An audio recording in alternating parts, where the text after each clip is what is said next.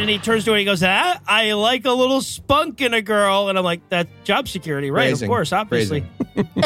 It's so disgusting. I remember being on a job once, and the show was a Tuesday airing show, and they kept doing my sig-off as, see you next Tuesday. And I was like, guys, I can't say see you next Tuesday. Like, do not know what that means. And they didn't get it for the first 3 script writes. That's amazing. Do you think that God awful movie.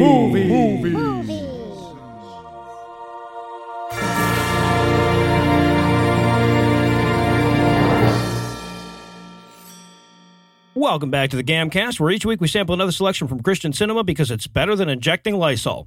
Sometimes. Some weeks more than others, to be honest with you. I'm your host, No Illusions, and sitting 700 miles to my immediate left is my good friend Heath Enright. Heath, welcome back. Thanks, Noah. So, you know what's a great movie to not force a guest into watching it? This movie. Yeah. Hopefully we didn't make any guests watch this movie. Well, we're about to find out, I guess, but first we have to turn to 900 miles to my northeast, where we'll find my bad friend Eli Bosnick. Eli, how are you this fine afternoon, sir? I'm fantastic, Noah. You know what's an amazing prank war? All right, so speaking of which, we're also excited to welcome back a special guest masochist. Cara Santamaria's Wikipedia page identifies her as, quote, science communicator, producer, journalist, podcaster, television host, and neuroscientist. Just like And only person I prank war know target. that can throw in an oh yeah and on neuroscientist. I am very stoked, though, by the way, to see podcaster listed higher on the resume than that. It makes me feel really fucking good about my career choices. She's the host of Talk Nerdy and the co-host of The Skeptic's Guide to the Universe. Cara, welcome back. Hey, I'm not 100% thrilled to have had to watch that movie, but I'm happy to be talking to you guys. Oh, boy, yeah, right. Like, we once in a while, we watch movies that are at least not this bad. Although I will say, one time we watched a movie about a good guy, protagonist, kidnapping 3 women who were going to have an abortion and then forcing them to go through with the pregnancy. So this is also not the worst it's ever been. Oh, okay. That's so good. yeah. Just That one had Robert Loggia, though. Right? it really It did. did It have actually Robert Loggia, Did.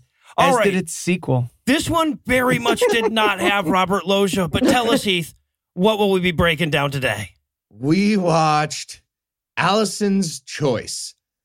It's the story of a fetus that was super duper rooting for its unemployed teen mom to get an abortion, and how Jesus showed up and tried to ruin the whole fucking plan. And Eli, how bad was this movie? So bad. Correct. Sorry, formatting. Yeah. Okay. Well, if you've been dating PureFlix for a while and it's time for all the crazy to come out, you will love this movie. Look, we have made fun of 244 plus Christian films on this show. And I'm not going to lie. Sometimes there's a little voice back in my head that says, oh, Eli, folk are just folk. Maybe don't find a 16th metaphor for what David A.R. White's forehead looks like. This movie reminded me, nope, you're good. Yes, you are right. fine. Yeah. Many metaphors as you want. Usually I don't come away from these things mad at the gaffer, but God damn it, Dwight Lay, you should have known better. All right? How dare you? Yeah. All right, so now, like I said, we've watched worse movies than this. I got to ask, Cara, have you watched worse movies than this? Oh, I don't know if Yeah, I you wasn't do. really Yeah, you actively comparing it the whole time I was watching it, but I did probably exclaim at least 400 times, this is the fucking worst movie I've ever seen. So I don't, maybe not. Maybe not. The weird thing is, why was this on Amazon? Okay. So here's the thing, though. Like, Amazon is like 40% YouTube, right? Like 40% or something of the movies that are on Amazon are basically just YouTube. They just make sure that the movie is movie length, and that's it. And a lot of people don't realize that. They think that everything on Amazon that they're, since it's a service that they pay to have, is not going to be just user-generated content. But a ton of it is. But this is also like weirdly like, okay, it's not a high budget movie. Right. Because they spent their whole budget on the CGI fetus.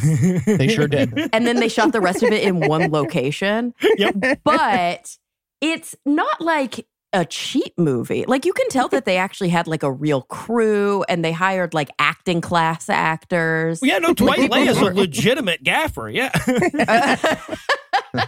And you could also tell, I mean, it's like, it wasn't like a garbage production. It was just a garbage film. Yes. Yeah. Yeah, well, so this is something that you get used to when you watch Christian movies, like these bizarrely well-funded movies where they go to these churches and they say, you know, like, well, if you guys all put the money together, we can make a great movie about the evils of abortion. And so they have like plenty of money and they have people who actually know what they're doing, but then they have this script and these actors and like even like, you know, cinematographers that are like, oh, well, I guess I'm never going to get legitimate work now, but yes, I really did need this. You know what they should have done? They should have got Robert Loggia as the CGI fetus and saved some money. Oh, then it's my favorite movie. Yeah, right. Now you've ruined it for me. Birth me. I want you to birth me. Come on, mommy, reconsider. All right, so is there anything you guys want to nominate this one for being the best at being the worst at? Yeah, I'm going to go with best worst Planned Parenthood interior design. Okay. First of all, in their break room, this is crazy. They have one of those inspirational posters on the wall. Yep. Like corporate speak inspirational posters. Like there's not enough synergy to grab the low-hanging fruit at this abortion clinic. So they have stupid shit like that. Like, think outside the box. No, okay, well, that's too much. But it says... This is a slow burn. That one was a thinker. You heard that one. There's a bit of a delay there. It took a second. You guys got there. But the poster they actually have says potential. So first of all, fuck you. Get out of here. Yeah, seriously. Might as well say viability as a business buzzword. And just one other example of the decorating. They had me baffled throughout the movie. I couldn't stop thinking about this. There's an empty fish tank in the waiting room. That's the first thing I wrote down. Okay, I'm not crazy. Like, that's Why insane. is the fish tank empty? I have a theory. They ran out of fetuses and needed something else to kill at some point, right? They were like, they went after the turtles. Okay. I was thinking, like, maybe it's a metaphor, like, there's no fish, no Jesus in that air. I don't know. I couldn't stop thinking about it. All right. But what the fuck? Who puts an empty? That's not appropriate. Like, Bobby from Queer Eye showed up and was like, I'm thinking we go vague, dark metaphor. There's no teeth. What the fuck? Yeah, and to be clear, it wasn't an empty fish tank in the sense that it was just a glass, like, jar. It was a fully designed fish tank with no water or with fish. no water. Right, like, yeah. There were, like, rocks and, like, fake, you know, like, corals and shit in it. But there was no fish or water. Really dark. Fucking weird one. Carrie, you got any best worsts? I mean, for me, this was the best worst advertisement for atheism I've encountered personally. This movie, like, and we'll get there, but Jesus is like the creepiest pedo you've ever encountered in your life. Or God, Jesus. I guess they're going with like the traditional Trinity in this one because he's like the same dude. And everything about this movie makes me like so happy that I left the church when I was like 15 years old. Because if I hadn't then, and then I saw this movie, that would have been, you know, the straw. It's that bad. Like, I think this movie will probably deconvert more people than it will, you know, convince to, what did they call kill babies? That's what he says a lot, right? Yeah, right. Yeah, exactly. That's the mommy's medical babies. term. Yeah, kill mommy's baby. Exactly. Mommy's babies. Yeah. Oh no! Here's a really fucked up one for you, Kara. I'm going to blow your mind with this one. That actor that plays Jesus in that's Bruce Marciano, the writer and director of this film. He has a whole TV show called The Encounter where he plays creepy pedo Jesus, and he just pops in and does this kind of shit. This is just like the movie version of that. No. Is he usually a janitor? He's always something like that. Yeah. Maintenance-y. And he also ties into two other movies, which we've already watched. And The Encounter 2. Yep. Pedo Jesus has a cinematic universe that I can say for sure Noah and Heath are more familiar with than the Marvel universe. All right, so I switched this out at the last minute because I found this morning and it was so goddamn amazing. I'm going with best worst line that I've ever encountered in an Amazon review. Ooh, bold. Okay, so the review is absolutely every bit as disgusting as you would expect a 5-star review on this movie to be. Arthur literally thanks his father for, quote, not letting his mother have an abortion when she was pregnant with him. Wait, in the review? Yes. Yes. Oh, it is disgusting. But then he adds, and I love this so goddamn much, and I quote, read the one, and this is definitely Arthur's goddamn accent. Don't tell me this isn't Arthur's fucking accent. I got this dead ass on. Read the 1-star reviews and sense who is behind them. Oh, it's the devil, isn't it, Arthur? It's the devil. I think he thinks it's the WHO. I think that who is WHO conspiracy. Same difference. Same for Arthur. Yeah, Jews. He's talking about Jews. Yeah, exactly. Let's be honest. Yeah. And see, I took the easy road. I was going to go with best worst racism. Oh, yeah. It's real That's weird. what I thought first, and then I was like, dang, it's taken. We've seen a lot of magical black best friends in our career with Christian cinema, but this reaches like chickenanny hate crime levels of racism. Yeah. Agree. Yep. And keep in mind, as you were going through all this racism, Bruce Marciano, Pedo Jesus, wrote all those lines. Just, you know, sure did. Picture them all coming out of his mouth.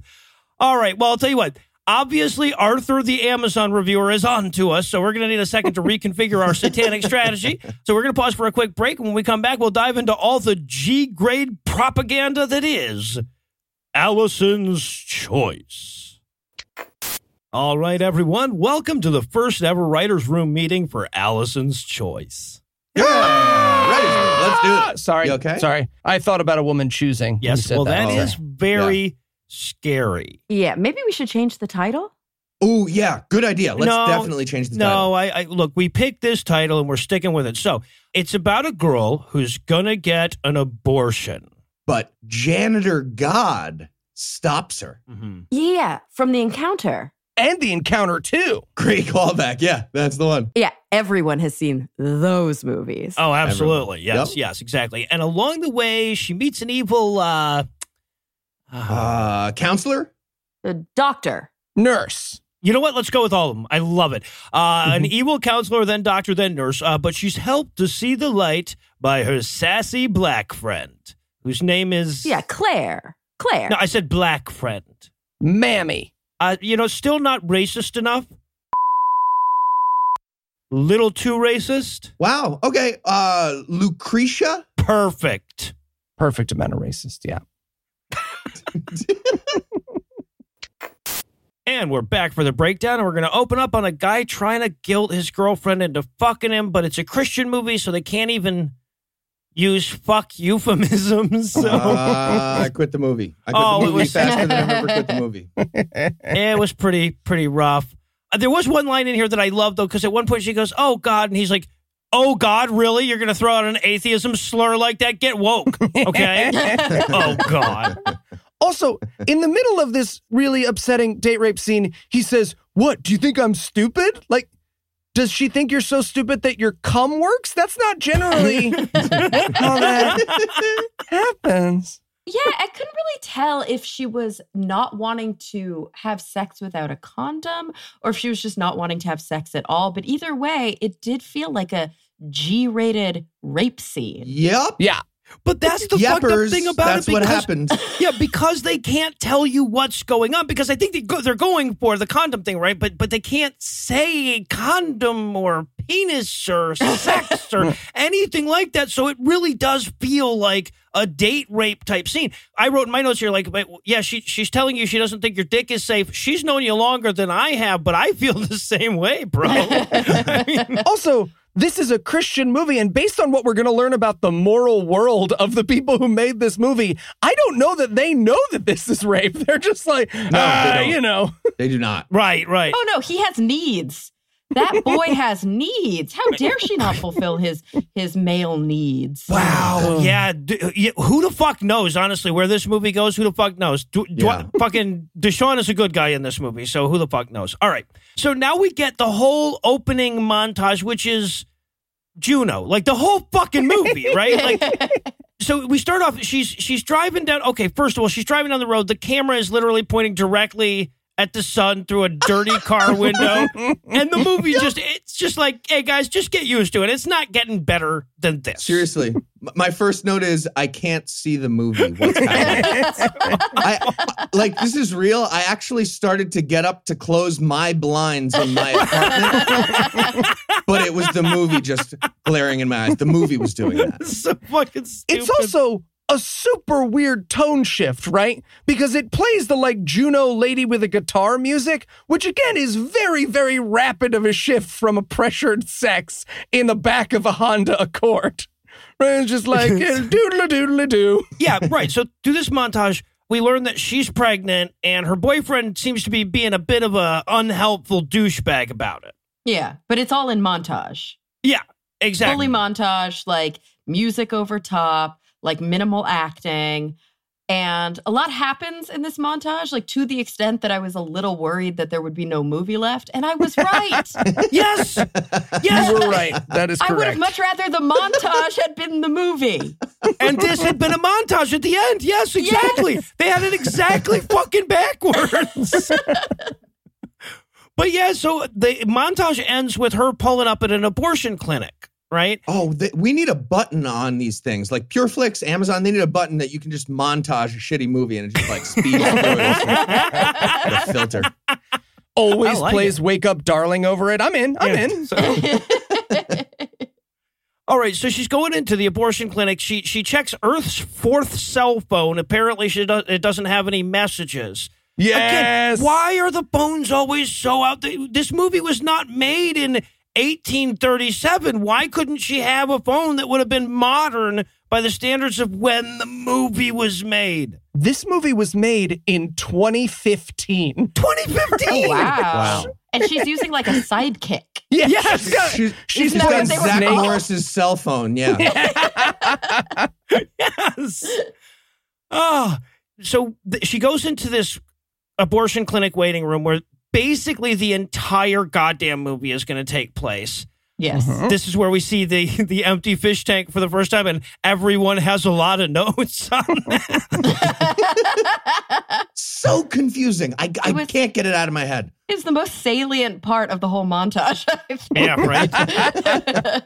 All right, and so then she's in the abortion clinic. The music starts to fade. The montage ends. We're about to meet Lucretia, the African-American lady who gets the norm greeting at Planned Parenthood, apparently, right? Oh, this character is upsetting. Well, and by the way, we can't even call this Planned Parenthood because that's an insult to Planned Parenthood. Yeah, right, right. Yeah. There is nothing Planned Parenthood about this abortion clinic. I have so many things to say about how many laws they're breaking. So many. It's HIPAA violation through and through.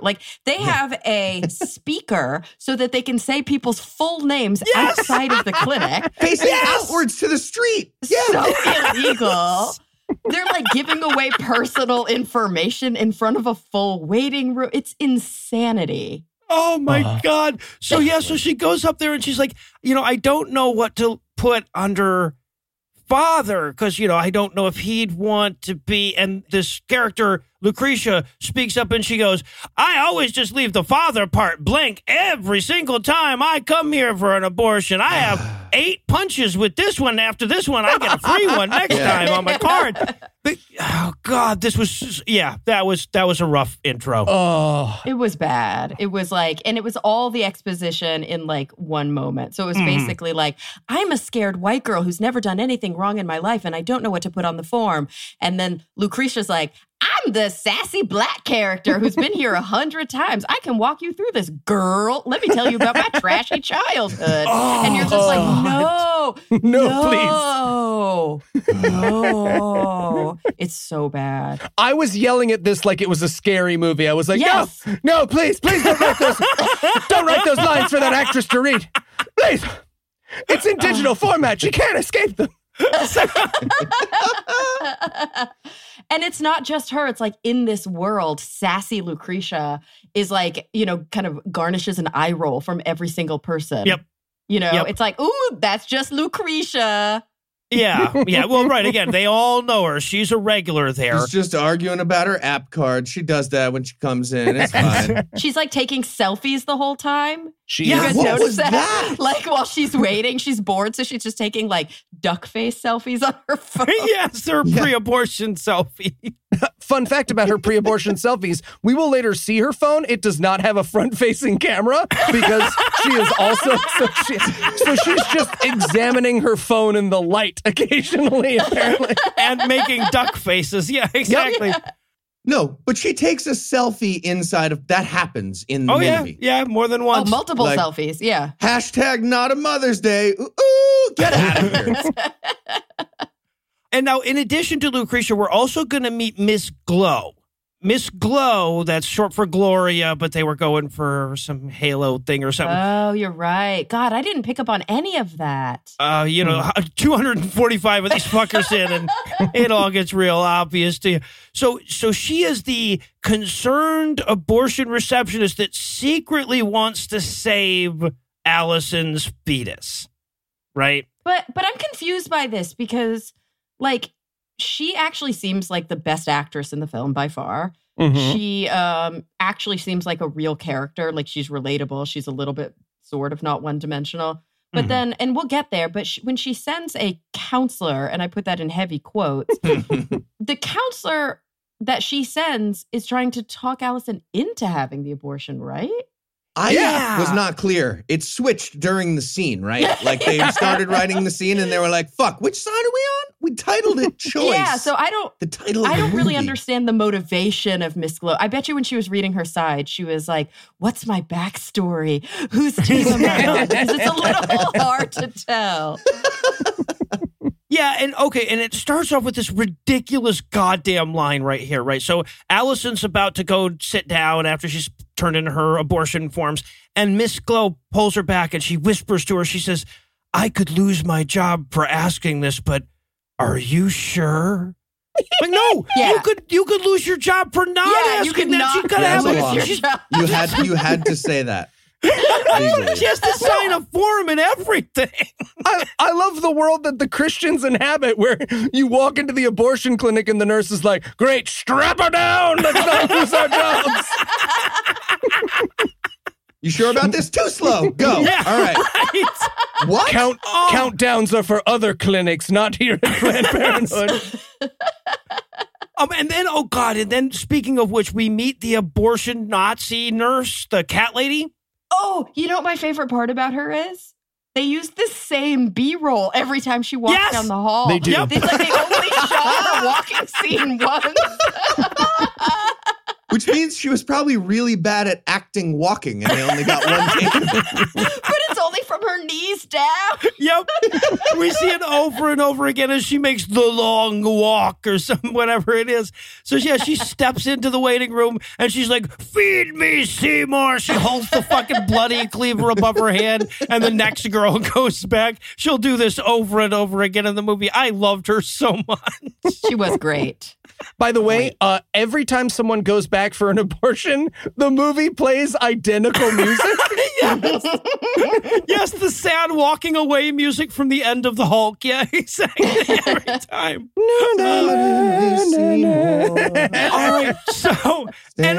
All right.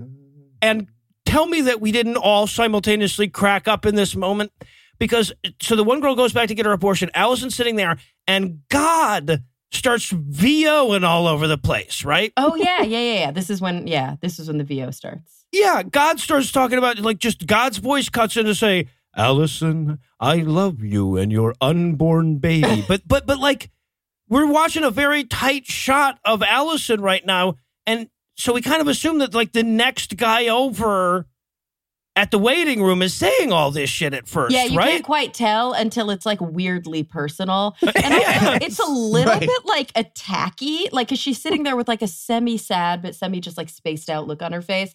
And then he's just like, nobody's ever loved you. Like, he'd really rub some salt in her wounds. He's like, your father didn't care. A lot of negging going on there. And then at the end, he keeps telling her, I love you, Alison, over and over again, like he's waiting for her to say it back. And I am fascinated to know what Kara's experience of this moment was, because it pans up and it's the janitor that me, Heath, and Noah recognized from the encounter in the Encounter 2. But for Kara's experience, it was just like, oh, that's the janitor saying that to her. No, it wasn't even right away. It took him talking for another 2 whole sentences before I was like, that's the same voice. Yes.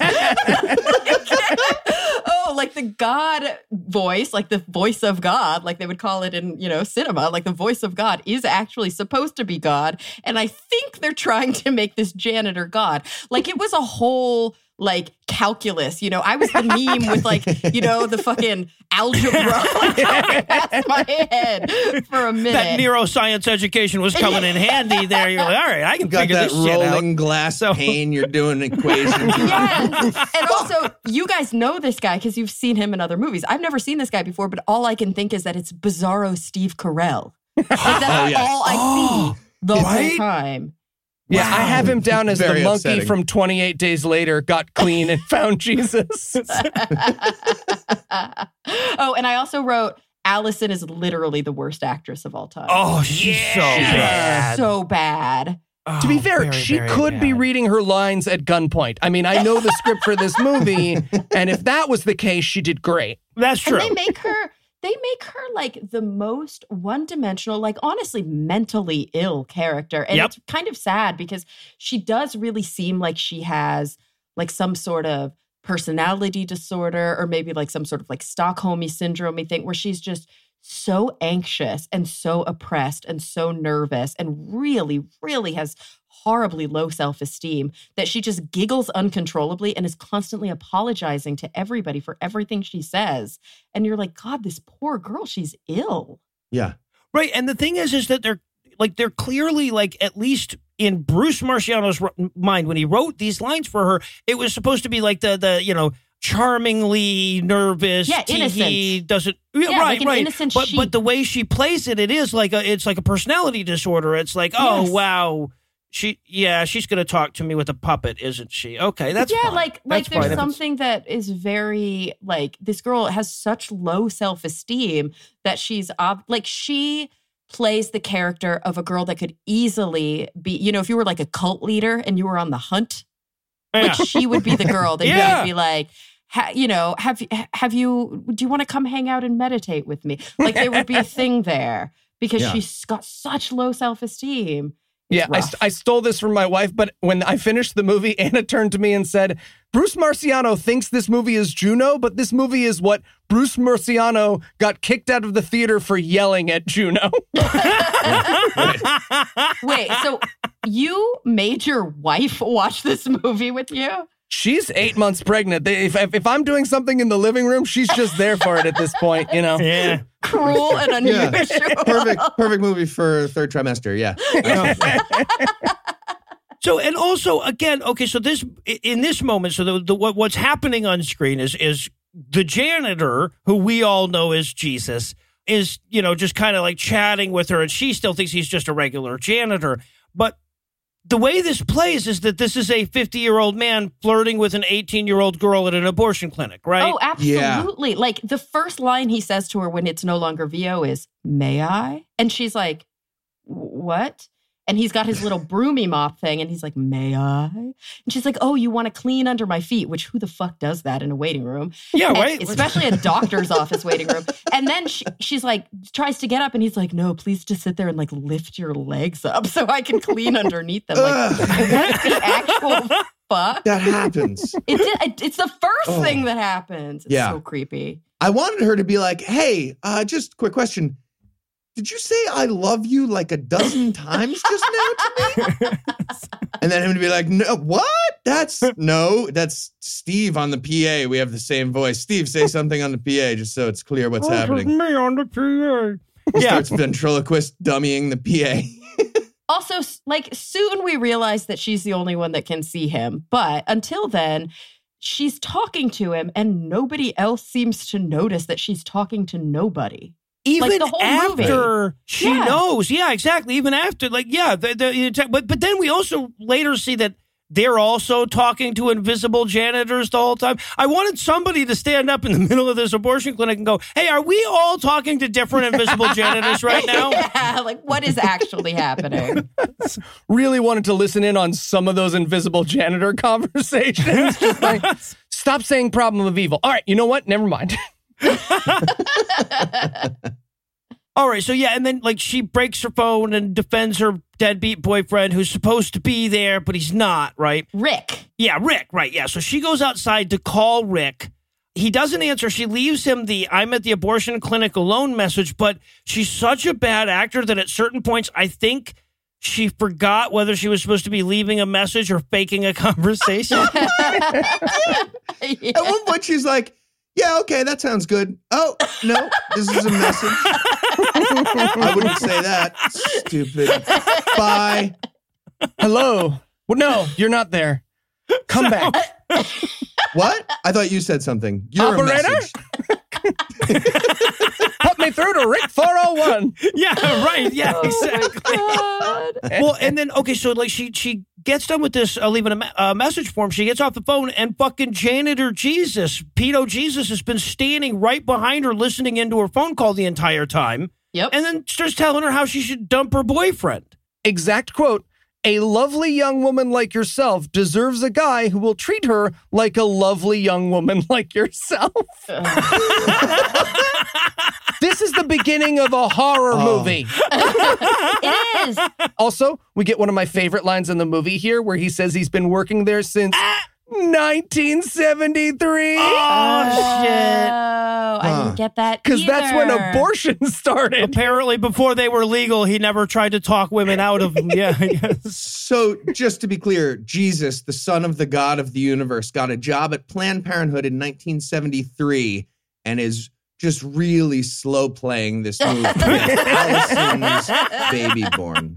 And more importantly, he was watching like abortions take place in a dentist's offices before that. And he was like, good, this is fine. Yes, yeah, right, exactly. I love this line, too, where she's like, you know, boy, I wish my dad talked to me the way you talk to me, janitor Jesus. And he's like, yeah, I wish my dad didn't torture me to death as part of his convoluted forgiveness plan. We all fucking want stuff, don't we, lady?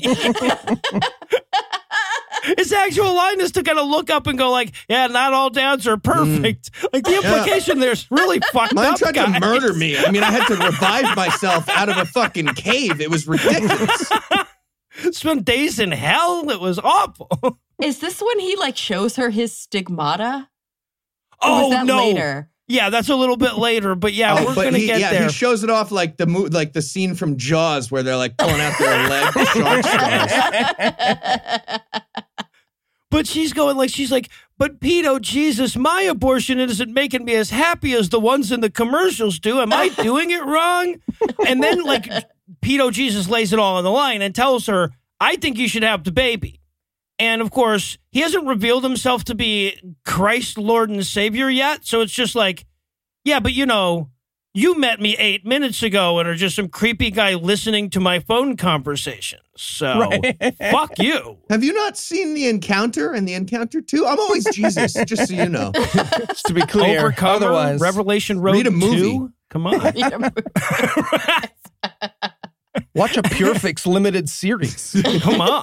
which got a mid-season cancellation Yes. by PureFlix itself. It's not even We need to on the record thing. those in case they get taken off the internet somehow. Yeah, I'm right. going to need those. at I'm some on it, point. Ethan, right? All right, so then we have to meet a new character, like who rushes into the movie as though she were late for the opening fucking credits. Her name is Marta. You know, like the buses in Atlanta. Now, I have a question, because, Kara, you're actually training to be a licensed therapist, right? Yeah, like I'm a fourth year now, almost a fourth year PhD student in clinical psych. When do they teach you to do the drive-by therapist-ing at abortion clinics? Did you get to that year yet? Or is that a whole week? Yeah, everything I wrote here, like, is she a real counselor or is she a counselor for Jesus, which is not a thing? Right. Because, like, The first thing she does, the first thing she legally would have to do is have Alison sign an informed consent, right? Like, I'm going to treat you now. These are the legal requirements of that. This is a safe space. If you tell me that you are feeling like you want to harm yourself or others, I have a duty to protect. Like, all this stuff. She doesn't do any of that. She like drives up and she's like, I'm your counselor. Like, no, but okay.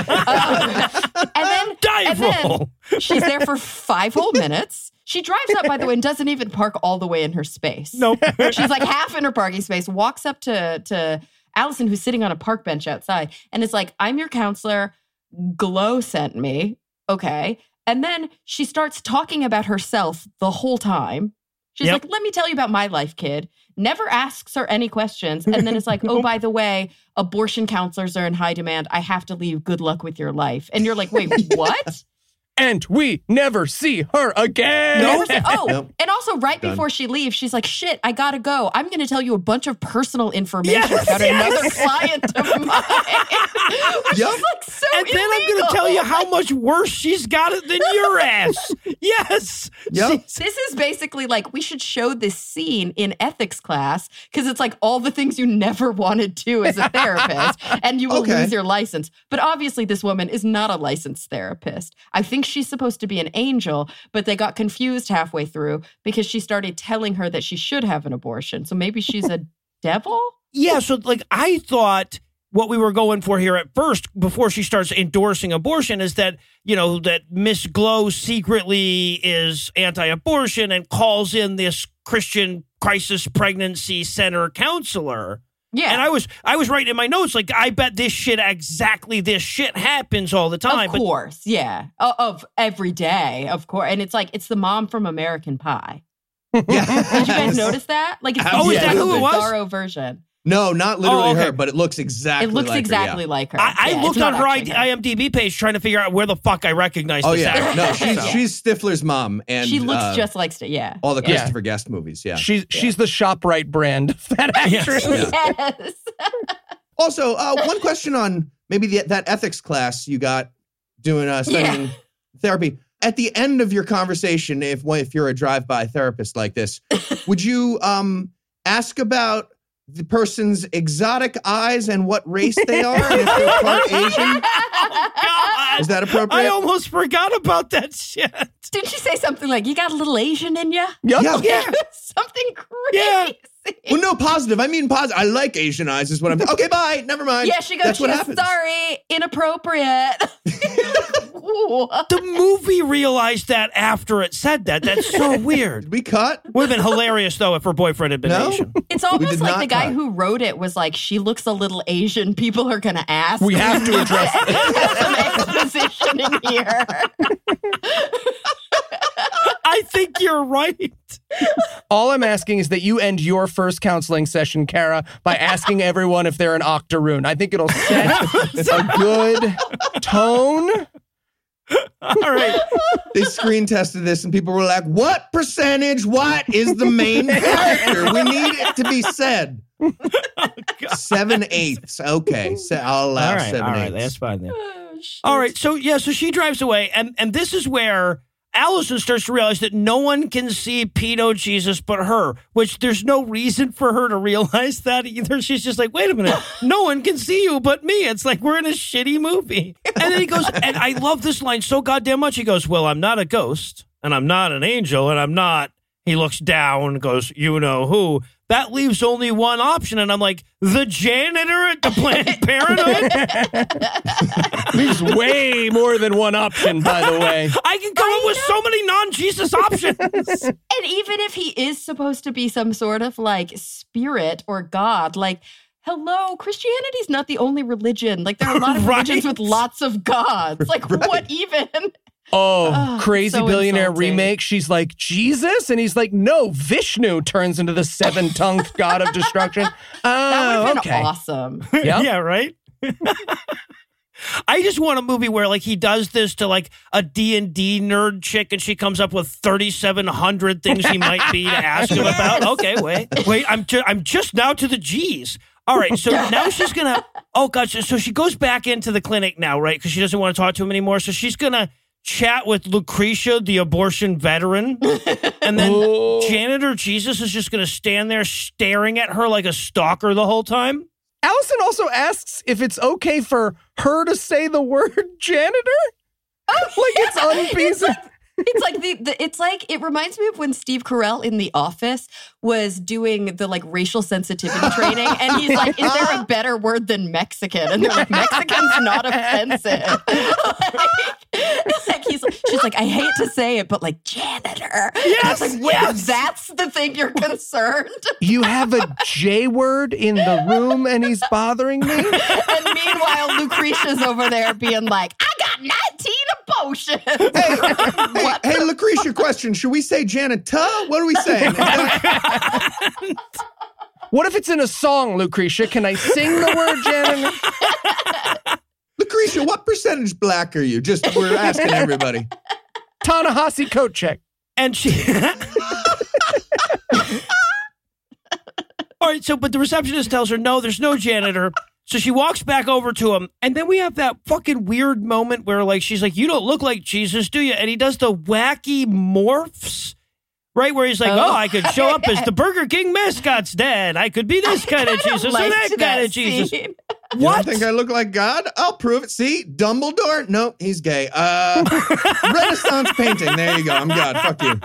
I kind of liked that scene. It was fun. I was not 245 movies in. I never expected to see that. So, yeah. It worked. It was like campy, and it kind of worked. But the weird thing, too, is that she looks over at him at one point. I don't remember why or under what circumstances, but it's like that thing where the actor's not good enough to like cry in scene. So they had to cut away from him. And then when they cut back to him, he's got like tears in his eyes. Do you guys remember this? And I was like, what's happening? Like, absolutely, scary. I remember that. They had to cut away from him punching himself in the face a few times and then being like, okay, come back to me, But like, why was he crying? Do you guys know? Well, because that came right after they called Wendy Smith of 1372 Maple Drive back to have her abortion, right? Yeah, it's like all this personal identifying information. And he was crying for her baby, is what it was. Okay, but to be clear, her name was Wendy Mae Fong. And the receptionist is like, Wendy Mae Fong?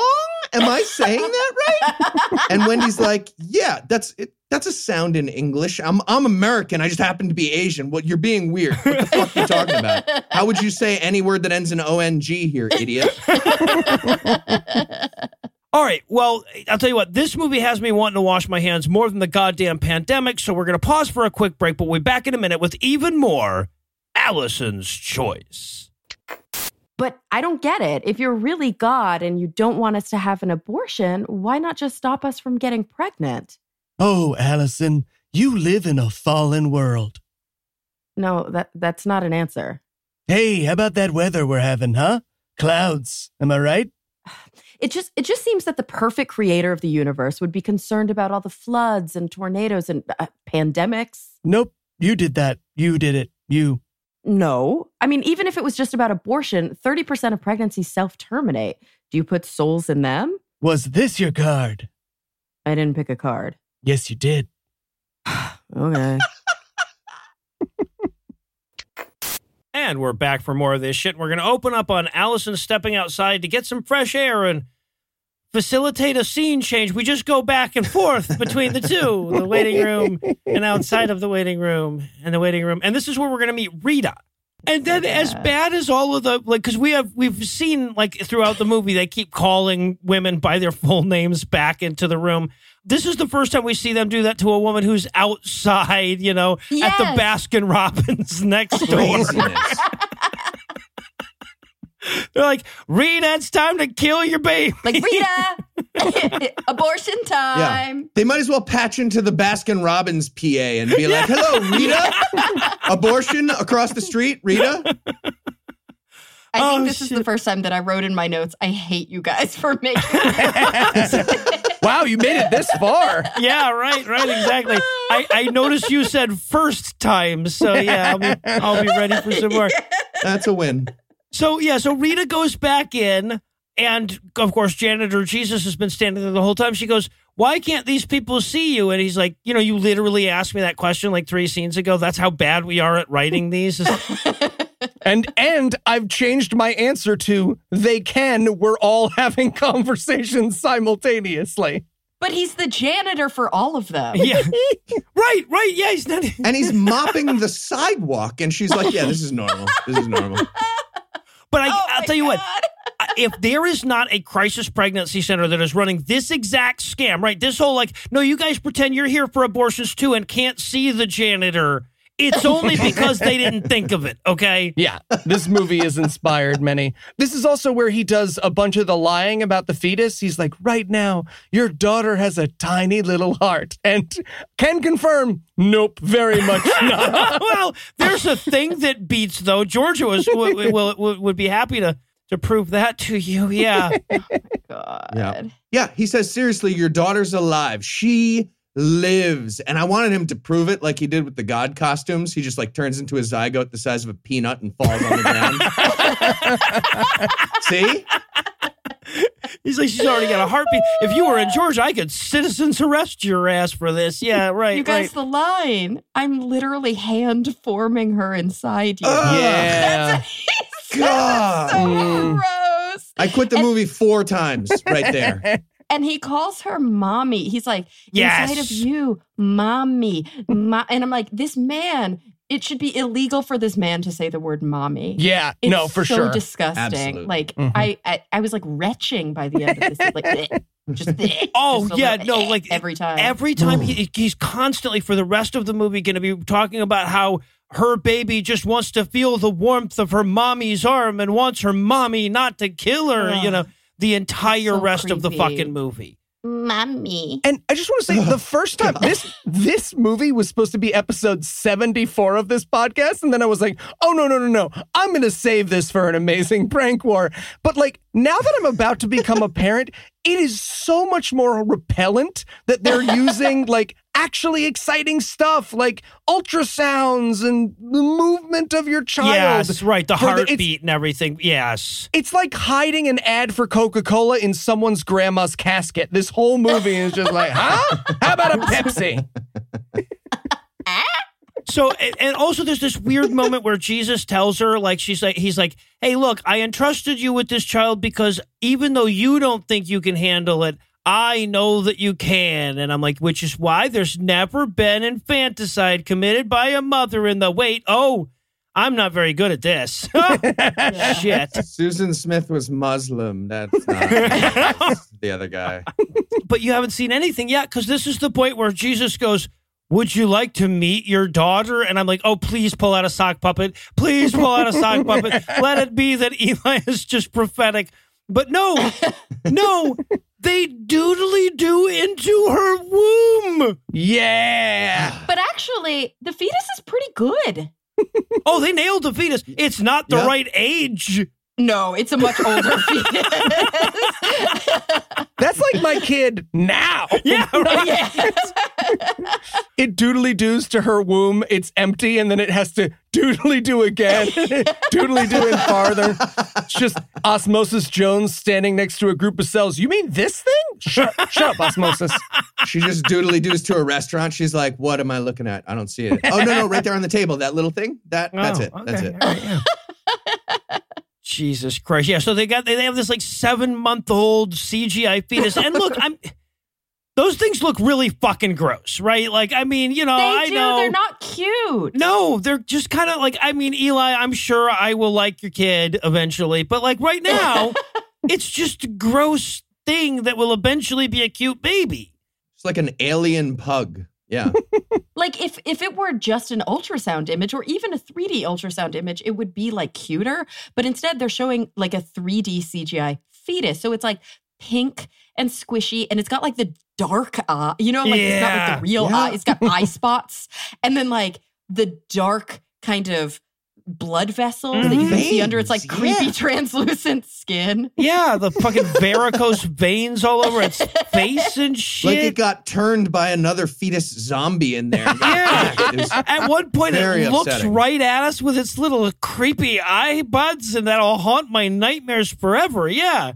I'm just glad they didn't do a voiceover of it being mama. You know it did in a couple cuts of this before they were like, you know what? Too much. Oh, and then, okay, but we get out of that because we leave the CGI fetus when her deadbeat boyfriend calls, right? He has purchased a new snowboard instead of paying for her abortion and wants to brag about it. He calls her and he's just like, you would not believe this sweet-ass snowboard I bought instead of getting you something. Also, fuck you for making me feel guilty about it. He's so cartoonish. She's like, oh, you said you didn't have the money for my abortion, so I sold one of my kidneys. And he's like, wow. I cannot believe you would come between me and my snowboard right now. And then he wins her back with some homophobic teasing. He's like, huh? You want to be a dude? You're a dude. Yeah, what was that? Well, no, so his was his was transphobic, and then she came back with the homophobic teasing, right? Because this was what Bruce Marciano came up with when he thought flirty talk. Right? Was two fucking characters going, you're a gay. No, you're a gay.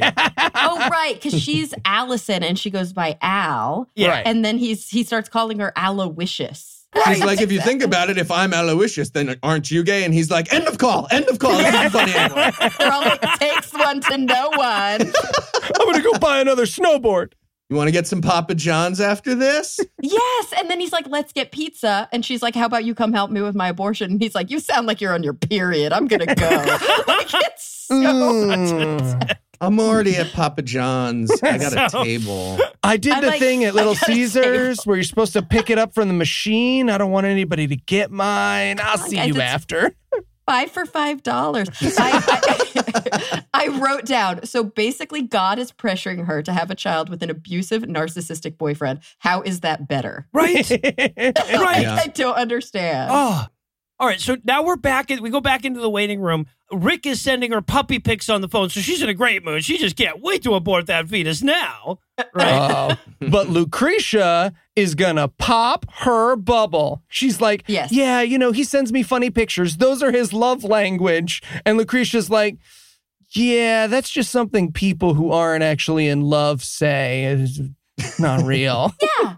Yeah, and then she's like, no, let me explain to you how my dad never said that he loved me. And this was his love language. And then Lucretia goes, well, my dad just wasn't around. And she's like, stop it. This is serious. And I'm like, what the fuck?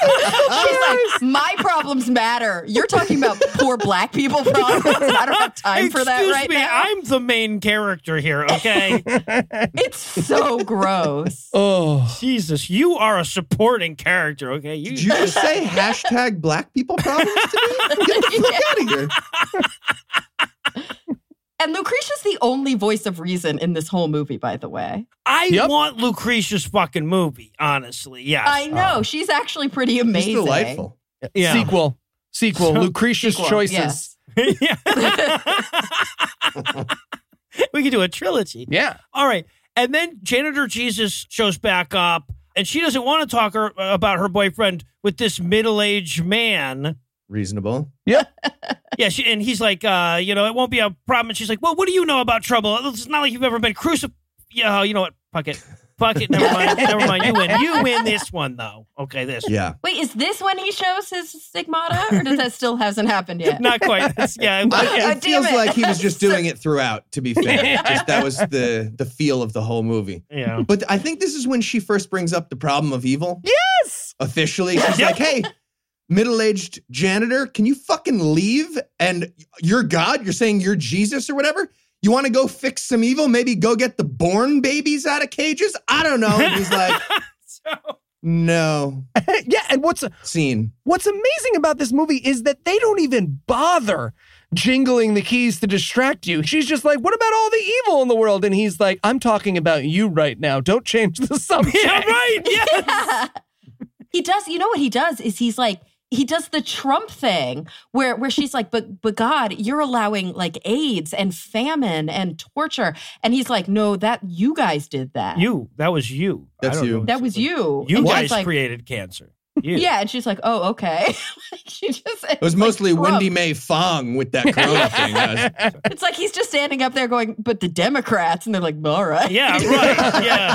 Nailed it. The Obama didn't have a vaccine for this new fucking disease. That's his fault. More people die of the flu every year than die of me killing them. So, and then, like, strangely, so she's arguing with Jesus about whether her boyfriend's any good. And then we doodly do into a memory from the montage at the beginning of the movie where he's telling her to just go abort that shit. God, and he's so horrible. At one point, she's like, so how do we pay for this thing if that's what we're going to do? And he's like, I got the snowboard. We'll split it like King Solomon? Is that funny? Too soon? Are we not joking yet? I feel like can we not be joking about this yet? Do you remember the part where she's asking him, he's like at the basketball court, and she's like, I don't think I want to have an abortion. That seems scary. And he's like, no, my bro had an abortion just the other day. Yo, bro, like, come on down here and tell her all about your abortion. She's like, shh, stop, we're in public. It's the worst. Also, they didn't have an outfit for her for this scene, so they just took off her pants and put a hat on her. So she looks like she's in an outfit for a winter-themed porn. It's insane. Yeah, she's wearing weird knee socks the whole time. I think they think that made her look younger and also, like, weirdly sexualized her a little bit. Yeah. Because, like, she's very, like, Christian on top, party on the bottom. She's always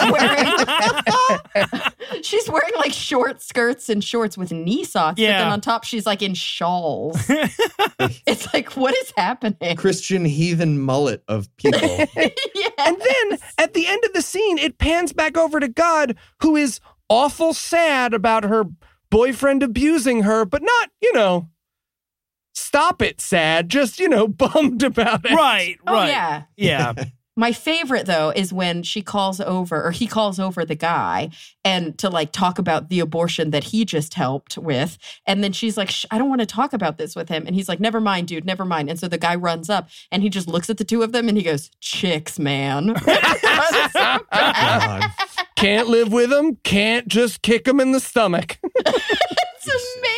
It's like the best line of the whole. This guy has no context, has no idea what's going on. He just ran sweaty from the basketball court. And he's like, never mind. He goes, chicks, man. That was his one line. He practiced that in the mirror so many times. So good. Chicks, man! No, too much. Chicks are making me thirsty. Chicksman? It's not Chicksman like a last name. That's stupid. Okay. All right, so we cut out of the memory and, like, which Jesus has presented to her. She's like, no, he's a good guy. And he's like, oh, really? What about this doodly-doo? And then we come out of the doodly-doo and she's like, all right, yeah, that was a pretty bad doodly-doo.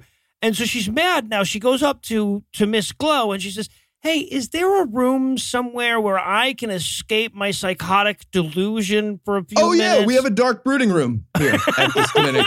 No, it's perfect. It's mostly dark. We actually have a rain machine just outside the one window for just that spot. It's a dark brooding room. Yeah, we got you. Good, yeah. And by the way, like, when she says, do you have somewhere I could go? I'm feeling a little sick. She's like, yeah, sit on the floor in a room with a chair in it. What? Might as well be a circle on the floor. Like, don't use chair. Brood darkly. And then she goes into this room, slumps down on the floor crying like you do. Mm-hmm. And then God is like, I'm just going to get a little bit closer. What if I'm just going to kneel down? Can I just put my hand right here on your thigh? And you're just like, I can't. Like, this is so not okay. I'm going to be big spoon. I'll be small spoon. God. Got it. Janitor God starts using the yawn trick, trying to put his arm around her. Right. We're both taking a nap.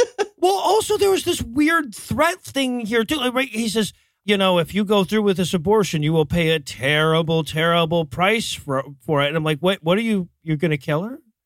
What are you saying, man? Like, to be clear, her. God is going to send her to hell for not listening to him? Oh, God, that is what he was threatening, wasn't it? Wow. That's what that was. Fuck, I'm going to burn you for eternity okay, yeah. Sometimes their shit is so evil that I'm like, well, you couldn't be saying something that evil nonchalantly. Oh, you could. You guys do that all the time. Okay. And throughout this whole thing, just one other detail, he's still carrying his fucking mop and it's getting in the way. And like, she's like, can you just put down the fucking mop? Like trying to like comfort her, and the mop is like poking. And it's rattling around and like slips on it. And then, oh God, and then we go to the if she had the baby montage, right? Because motherhood is mostly picking up flowers and having tea parties, right? Oh my God. I so wanted this to just be a montage of like a baby smearing shit into a crib in its face and getting chicken pox and then turning into a teenager and screaming, I hate you and I wish you were dead. You know? But no, we're watching a montage from the Ghost of Fetus Future right now. From fucking Christmas Carol. It's so weird. I wanted another ghost to show up and be like, oh, well, here's a montage about the daughter you won't have in 5 years. And think the ghosts get in a fight and be like, hey, you can't doodly-doo out of my doodly-doo into your own doodly-doo. Absolutely not.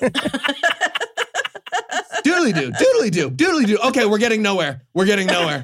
You're getting this montage every time you have your period from now on. I hope you're happy. And again, just using the joy of parenthood as a guilt trip to take away women's rights. It's the kind of thing that should be punished with medieval torture. Oh, absolutely. Oh, it's disgusting. By the way, my wife was watching again because she's stuck on the couch where I watch these movies, and she was more offended by the banjo playing in this montage than she was the movie. I was offended by her weird, like, Gaia Earth Mother vibe that this whole scene is. Yes. She's like, they're like playing on a little playground set, and she's got like her child has a flower crown and and she's got like weird teeth too. The kid's teeth were freaking me out. And then like Alison, you know, she's older because she's got like a side bun and she's wearing a shawl. Right. And that's like how you know that she's like aged. Yeah. Not because her child is like 7. Like that's kind of weird. In 7 years, she's going to be the owner of a therapeutic crystal store. We learned. Yeah, from exactly. The Ghost Like, of what if Fetus there's like Future. incense burning? And also like, where is the asshole dad? I still don't understand the argument. Is the argument for the asshole dad in this movie? Like, just deal with it. It's part of the problem of being a woman. Like, you just have to have narcissistic, abusive husbands. Or is it like, don't worry, he's going to leave and then you'll be left to raise this daughter all by yourself? Like, I think don't it's understand. the latter. Yeah, definitely. I think the it's latter. yes. I can't either. tell Doesn't which matter. is worse, but Yeah. well, I know. I guess no, yeah, I can tell which is worse, but it's still bad either fucking way, yeah. It's bad either way because they never really broach any of the like the real issue. Like you Right. said, there's no, you know, smearing shit, and there's no her being like, how am I going to make ends meet? Right. I don't have any skills or a job, and I don't even know what I do for a living because they didn't give my character enough backstory. Like, it's so terrible. Really wanted from it to in flash to the school or- child being taken away by child services. They flash Yes, back out and God is exactly. like, whoa, Oh, God. sorry, I thought you'd be a better mom than that. Woof. Somebody like triple doodly dooed me. I don't know what the fuck happened.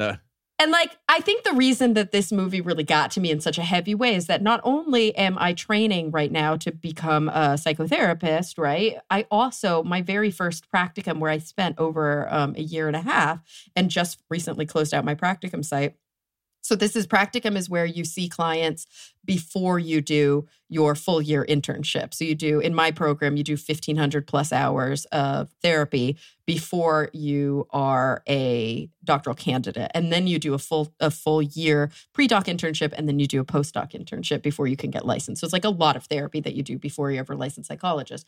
And so my first practicum site was at a group home for adolescent girls. So these are, you know, kids, most of which were taken from their parents by Child Protective Services for various reasons, but oftentimes because mom and dad were struggling, or there was no dad or there was no mom, and there was a lot of struggling. And then many of our girls actually do get pregnant and they end up having to go to a maternity group home. And so like I'm dealing with, you know, the like the real shit that you see with teen pregnancy or with the outcomes of teen pregnancy, and with like low SES, like no support, like people who are trying to thrive under horrible circumstances. And it's just like, this just makes a mockery of like what actually fucking happens in the world. And also rape. A lot of rape victimization and CSEC victimization. So it's pretty, and CSEC is commercial sexual exploitation of children, which is like a very common problem in our country. And so it's like disgusting to watch them just like make light of all of this shit. Or just ignore it. Just pretend it doesn't even exist. Yeah.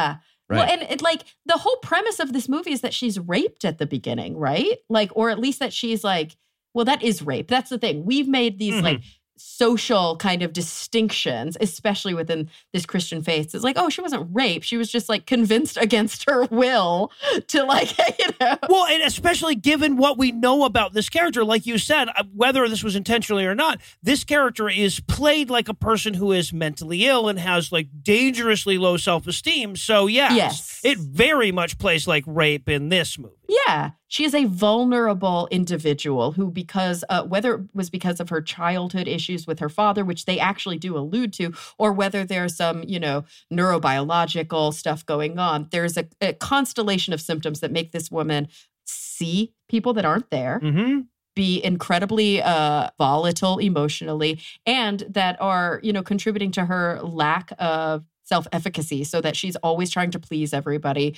She's much more concerned about what other people think than about her own feelings of self-worth. And the only thing that matters to her. And even Jesus points this out multiple times in the movie. Like, why are you so concerned with this asshole boyfriend and what he thinks about you? Right. You should be thinking about yourself, which is weird because that argument should actually, in many circumstances, lead to her making you should be thinking about the unborn fetus. Yes, the unborn fetus. You're right. That's the only yourself as it relates to the unborn fetus. As it relates to being a baby fat. Right. Exactly. Right. Yes. You should be thinking about your womb. Yeah. Don't let Bruce Marchiano's like casual racism and stupidity distract us from the fact this is such an insidious movie at its core. It's horrible. Yeah. Right. Yeah. All right. To be clear. Yeah. So now let's get back to the funnies.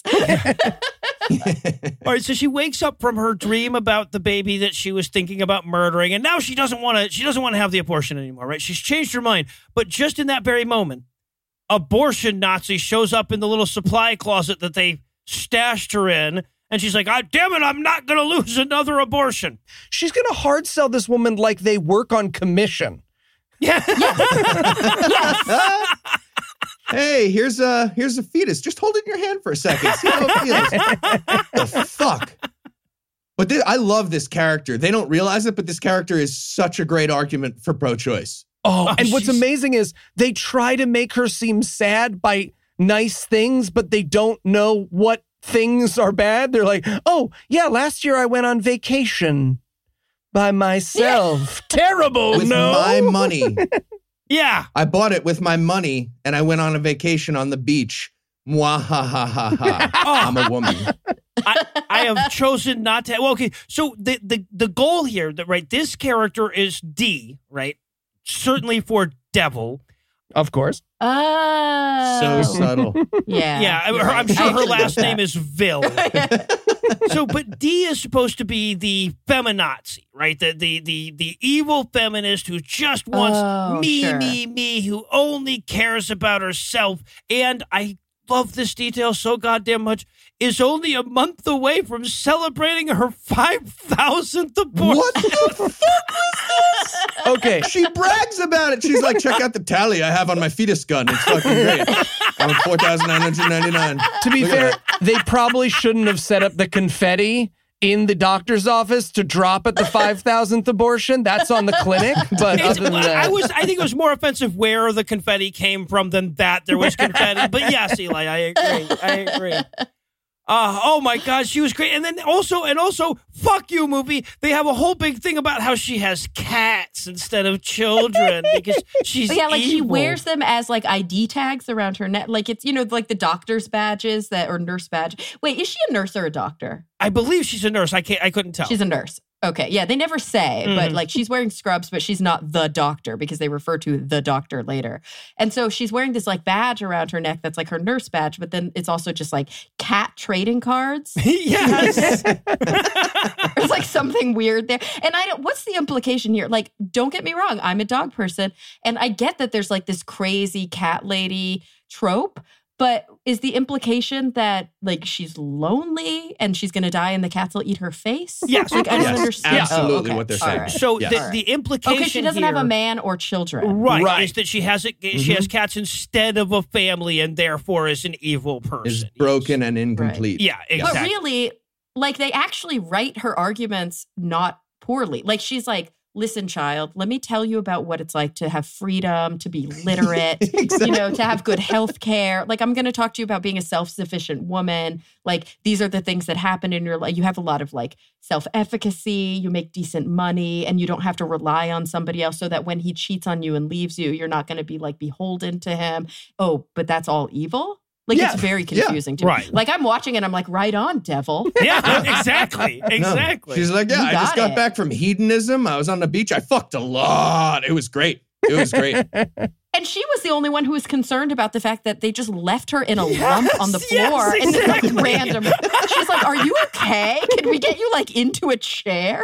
Guys, how many times do I have to tell you that's not a brooding room. We're not doing that. That has to go. Well, and here's the fucked up thing. Dee is like, would you like to sit in our break room that we have that you could have been in? Right? Like, it's not like they didn't have a good room for her to be in. We have a lit room. We really. This was also weird because basically it's as if instead of taking her to her actual appointment, they're like, oh, it's time for your appointment. You're going to do it in the kitchen.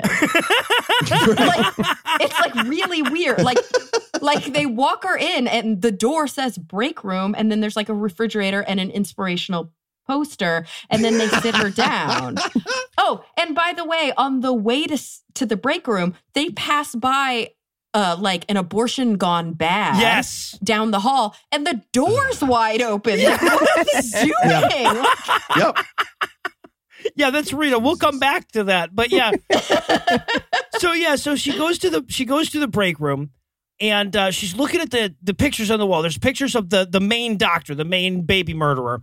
Apparently he goes to Zimbabwe to just, murder some babies for fun over there once a year, right? Also, he has this cork board. It's pictures of him, but also it appears to be non-parents who sent pictures of themselves like holding their nothing and smiling, being like, hey, thanks, Doc. Oh, more abortion clinics need those.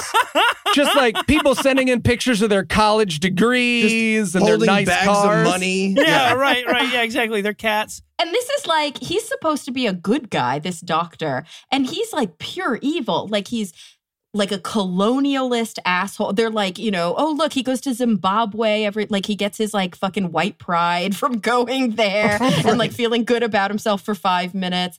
And then he's like not nice to her. Oh, no, like he's supposed to be evil. And it's amazing to me, and you might not even notice this as a Californian, how many things they squeeze in there right away that are meant to just irk the Christian viewer, right? He walks into this room and he's like, me and my wife juice a lot. Are you a vegan? I'm going to eat carrots now. Right? Like that makes him a bad guy. Yes, yeah. Yep. All of those things are just like, that's just like fingernails on a chalkboard to the people who watch these fucking movies. So. You're so right. I didn't notice that at all. Yeah. Yeah, no, for you, it's just a guy walking into the room. Just having some juice evilly, you didn't realize. But to be fair, the way he cuts the carrot that he's about to put into his juicer is bananas. Like, he's got a wood saw and he's going like back and forth. What the fuck? Get a knife. All right, I love this line too, though. He's arguing with, or she's arguing back with him or something like that, and he turns to her and he goes, I like a little spunk in a girl. And I'm like, that's job security, right? Phrasing. Of course, obviously. It's so disgusting. And do you think this is like a thing where I remember being on a job once and the show was a Tuesday airing show and they kept doing my sig off as see you next Tuesday. And I was like, guys, I can't say see you next Tuesday. Like, do you not know what that means? And they like didn't get it for the first like 3 script writes. That's amazing. Do you think this was like an accident? Because they're Christy, right? They don't know what I like spunking in a girl means. I'm sure it is. It was the most amazing little accidental moment. Tobias Funke throughout. Yes. Oh my God. Yes. Anal rapist. I wasn't worried about the pronunciation. Right? But so also, like, what they don't get is that the people who perform abortions or terminations are OBGYNs. Like, these are obstetrics and gynecologists. Like, these are the same people who aid in giving birth, right? They women will go to a clinic whether they're trying to do well baby checks or whether they want to terminate. And so it's the same doctors that give you a pap smear that will, do a termination, that will also do your ultrasounds and make sure your fetus is growing appropriately. Yeah. There's not just like baby kill doctors. Right. That's not a profession. Oh, she's a keep it. We can bring in the real doctor who does doctor positive, not kill. All I know is fetus gun. I'm getting a notch in a second. That's all I'm here for. And that's how they make him out to be. He's like, I kill babies and I do it because of science. And science is about what you can prove and what you can't. God, and that conversation was so frustrating. Where she's going that's not what science is. Can the science guarantee that my baby's not alive? And he's like, with science, we just kind of, we got to our way through on the science. Well, and they switch between baby and alive as frequently as they possibly can. Boy, he's like, it's not a baby. And she's like, it's not alive. And he's like, it's not a baby. And she's like, who's on first? And then they run away. Isn't it alive? That's why you got to act now. You can't afford not to. He's totally upselling her the whole time. He's like, What's we have to do it me to put you in this abortion today? Yeah, exactly. This one comes with weather stripping and everything. Undercoating? Did you say undercoating? Buy one, get your next 50% off. Yeah. And he's also shaming her the whole time. He's like, you're going to be a horrible mother. Oh, he totally is. He's going to bounce a baby off her face. You want to be the mother? Huh? You want to be the mother of the house? Huh? What are you going to do with a baby? Go snowboarding? Idiot. You have no money. Oh, it was so fucking bad. All right, well, I'll tell you what. This movie is about to get even goddamn worse. I need a minute to prepare, so we're going to pause for a quick break here. But first, let me give Act 3 the hard sell. Will one of these abortions go terribly wrong? Blam! Will this movie applaud when a man shows up to drag his girlfriend out of the abortion clinic? Did you think I was fucking kidding when I said it was about to get worse? Find out the answers to these questions and more when we return for the third trimester of Alison's Choice. Oh, hey, sorry, didn't realize someone was in here. I'm Dr. Satan. Hi, Alison. Hey, you don't mind if I have my lunch in here, do you? Killing babies all day, it's a whole thing. Sorry, I mean performing abortions all day. It's hungry work. So you mind if I eat? Is that fun? Non-existent. God, yes, it's fun. It's like being the bad guy in a horror movie back there, like just like the whole time. No. Listen, I meant, is that? Oh, you meant, do I feel any remorse? No, not at all. No, just love to kill babies. Sorry, fetuses, love to kill fetuses. Man, if Bale could hear me now. A good sandwich. Anyways, thanks for getting an abortion. Just really, really awesome stuff. Good choice. Is that a baby in your sandwich? No, it's a fetus. Got it. Yeah, get it straight. Terminology. Fetus sandwich. And we're back for still more of this shit. When we last left Alison, she was getting fucking Tony D's House of Abortion pitch from the doctor. And now she's going to take this long, slow walk back down the waiting room where Rita is being wheeled out because something's gone horribly wrong.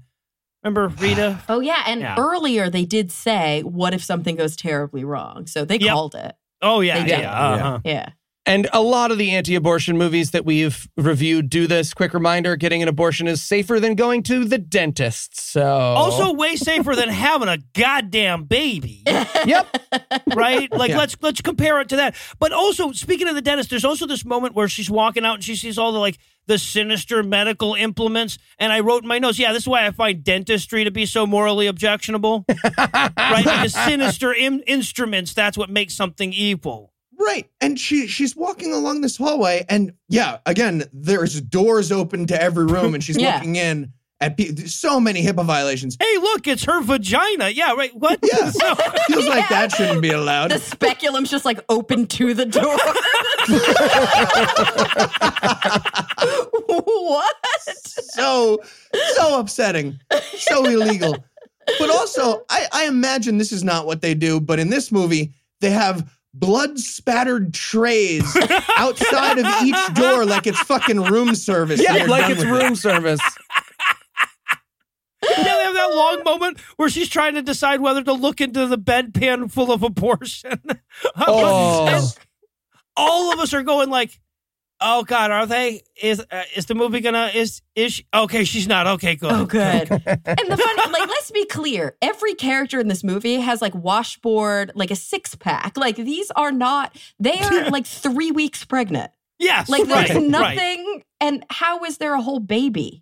Like there's not a baby. No, Oh, absolutely there's not. a peanut. They didn't make any of them like, second trimester abortions. They made them all like very early abortions. There's just no science. Right. in this Like if she movie. pulls back the thing on the bedpan, she'd be like, "Oh, it looks like a lima bean." I guess, really, honestly, I'm getting all worked up about nothing. Exactly.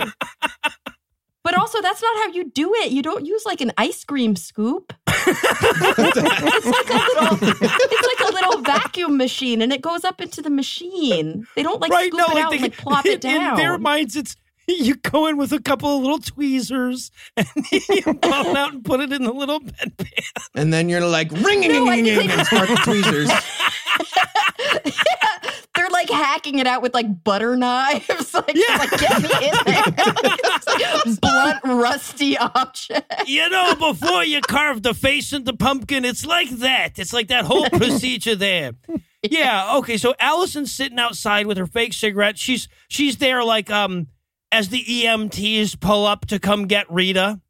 And she turns to Janitor Jesus and she's like, "So are you gonna kill her or what?"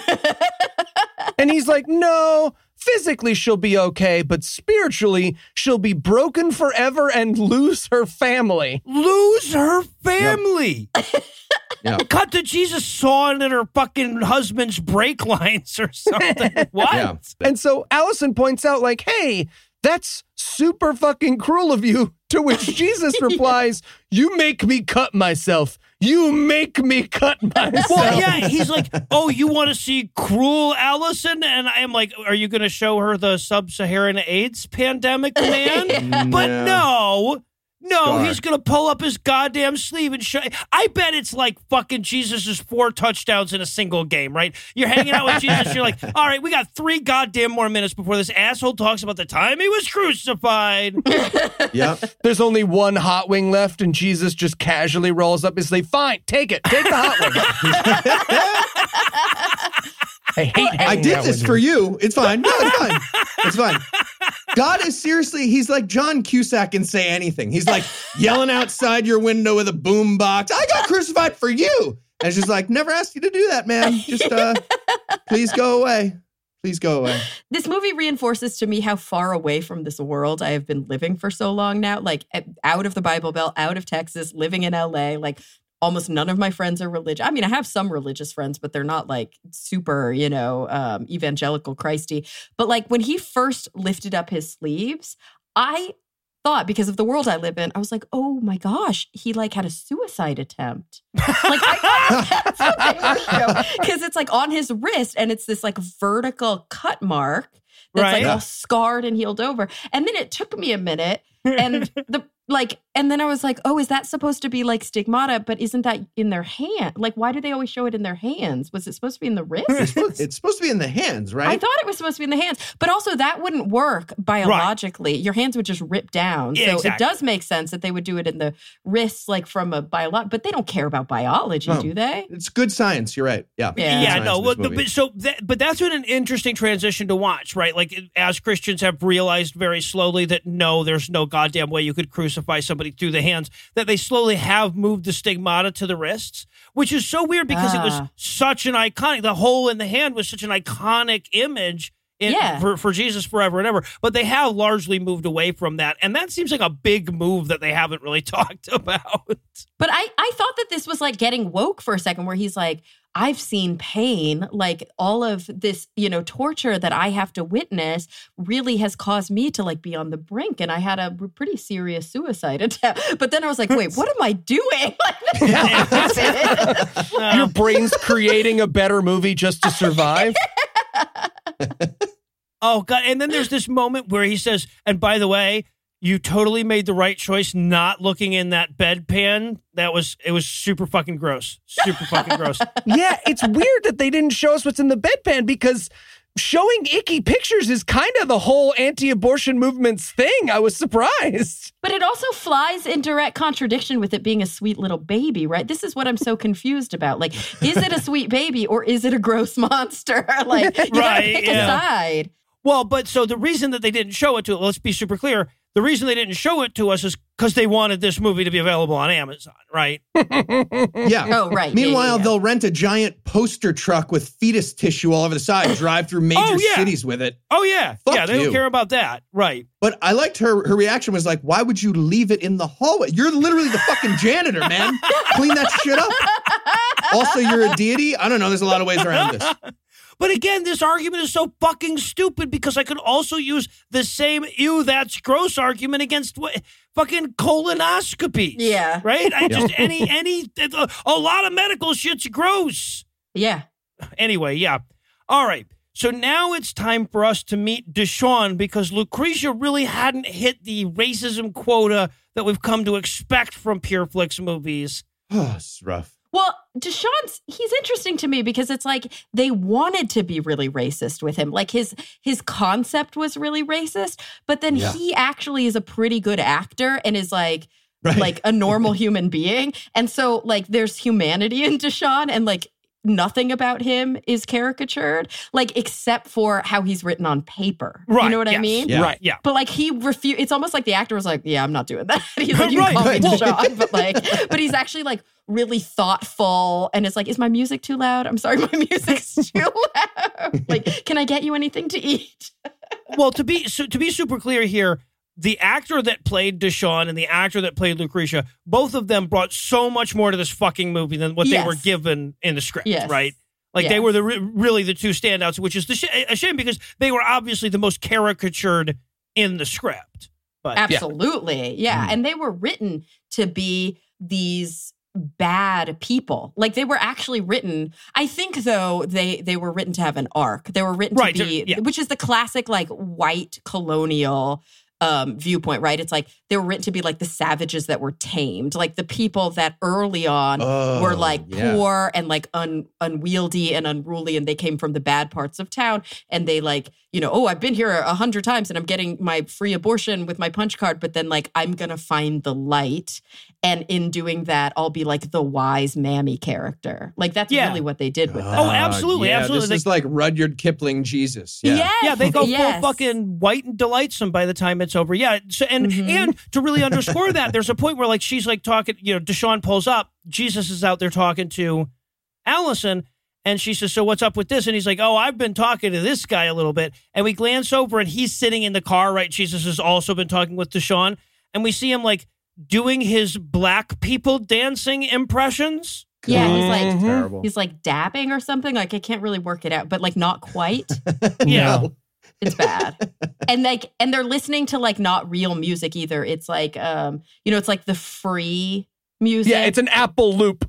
Yeah, exactly. Also, yeah. Most importantly, this Deshawn character, who will be a good guy, has arrived at this abortion clinic to break in and prevent his girlfriend from getting an abortion. Yeah. He is a good character in this movie. This movie will celebrate him, yes. And he's also parked in a fire lane, by the way. He just stops, he just stops right in front of the door and just gets out as if that's his own personal parking space. There were all of these open parking spaces. Yeah. I was more offended by the parking than anything else in this scene. Yes. Thank you. Yes. Okay. Yes. All right. But yeah, it's absolutely this guy. We watched the Jesus character stand there and beam the whole time that Deshaun walks up to the abortion clinic and says, I'm here to drag my girlfriend and my baby out of there. You ain't killing my baby. Yeah. This is a good guy. He's a reverse John Q. He's preventing medical care like John Q. And thinks he's the good guy. And of course, they make him talk like that, and you can tell it's so awkward for the actor. He's like, "I be here for me, baby." Like he's so confused. He keeps slipping into pirate and leprechaun. He's just like, "Who writes this shit?" God. And by the way, Alison has this like weird willingness and even anxiousness to be part of their argument. Yes. Oh. On It's Deshaun's insane. side, no less. Yes. It's insane. She does this weird side talk with Jesus the entire time. Yeah. Commenting on the noble savages. They might as well turn to David Attenborough and have him be like, no, Is you this part guys are of their fucking, mating bad. ritual? Oh, you guys are racist. Get out of here. God. Yep. And also, do you guys notice that Jesus is the embodiment of the fundamental attribution error? Like, so this is a cognitive bias, like an important cognitive bias, wherein we tend to overemphasize situational stuff when it relates to us and underemphasize personality-based explanations. And then it's the opposite when we talk about other people. So it's like with the pandemic, right? Like everybody's hoarding toilet paper because they're all selfish and assholes. But then when I like need to get an extra thing of toilet paper, it's because I was the good guy who just like didn't stock up and now I'm running out. Like this is a very common thing that we do. And basically the whole time Jesus is like, all the bad shit that happens in the world is because of you. I'm only responsible for the good stuff. yep. And you're like, wait, what? And she even brings up shit like cancer, right? Yeah. Like she brings up like cancer and tsunamis, and it's like, no, you guys do that with your free will. We do the cancer and the tsunamis with our free will? Yep. Are you sure? And he's like, no, remember the apple thing with the apple. Remember Shouldn't the have lady? stolen that guacamole from Whole Foods. I caused the tsunami. But then they still try to make him like semi-woke and like somehow there's going to be like a relevance that like the cool people are going to get where he's like, it wasn't really an apple.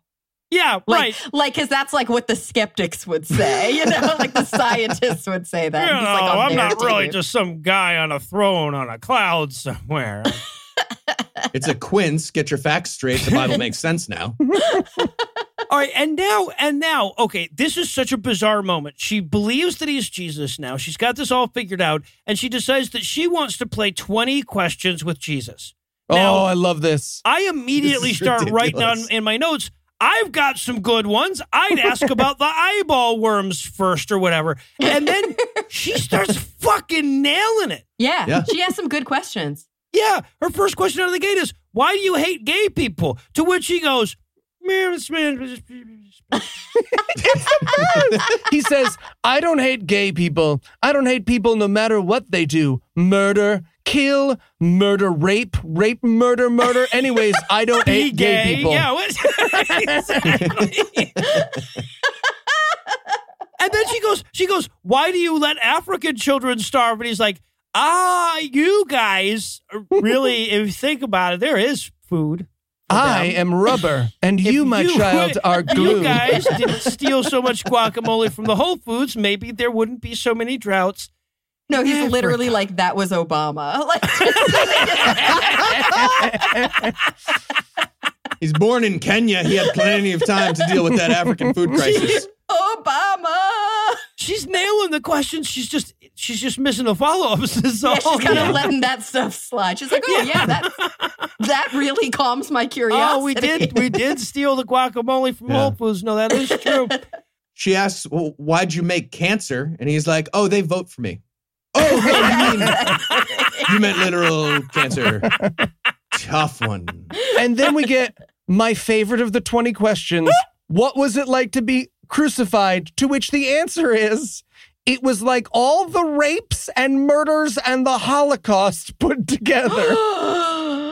And he even goes like, yeah, fucking that Mel Gibson movie didn't even come close. It was way worse than that movie. It was so much. What a fucking narcissist. And also, then she does this weird thing where she's like, okay, now I just want to ask you like curiosity questions. Like she's like, you've proven to me that you're God, and you've also proven to me that God has no responsibility in this world. So now I just want to like get to know you personally. Yeah, now we're going to do a fucking Tiger Beat interview. Yes.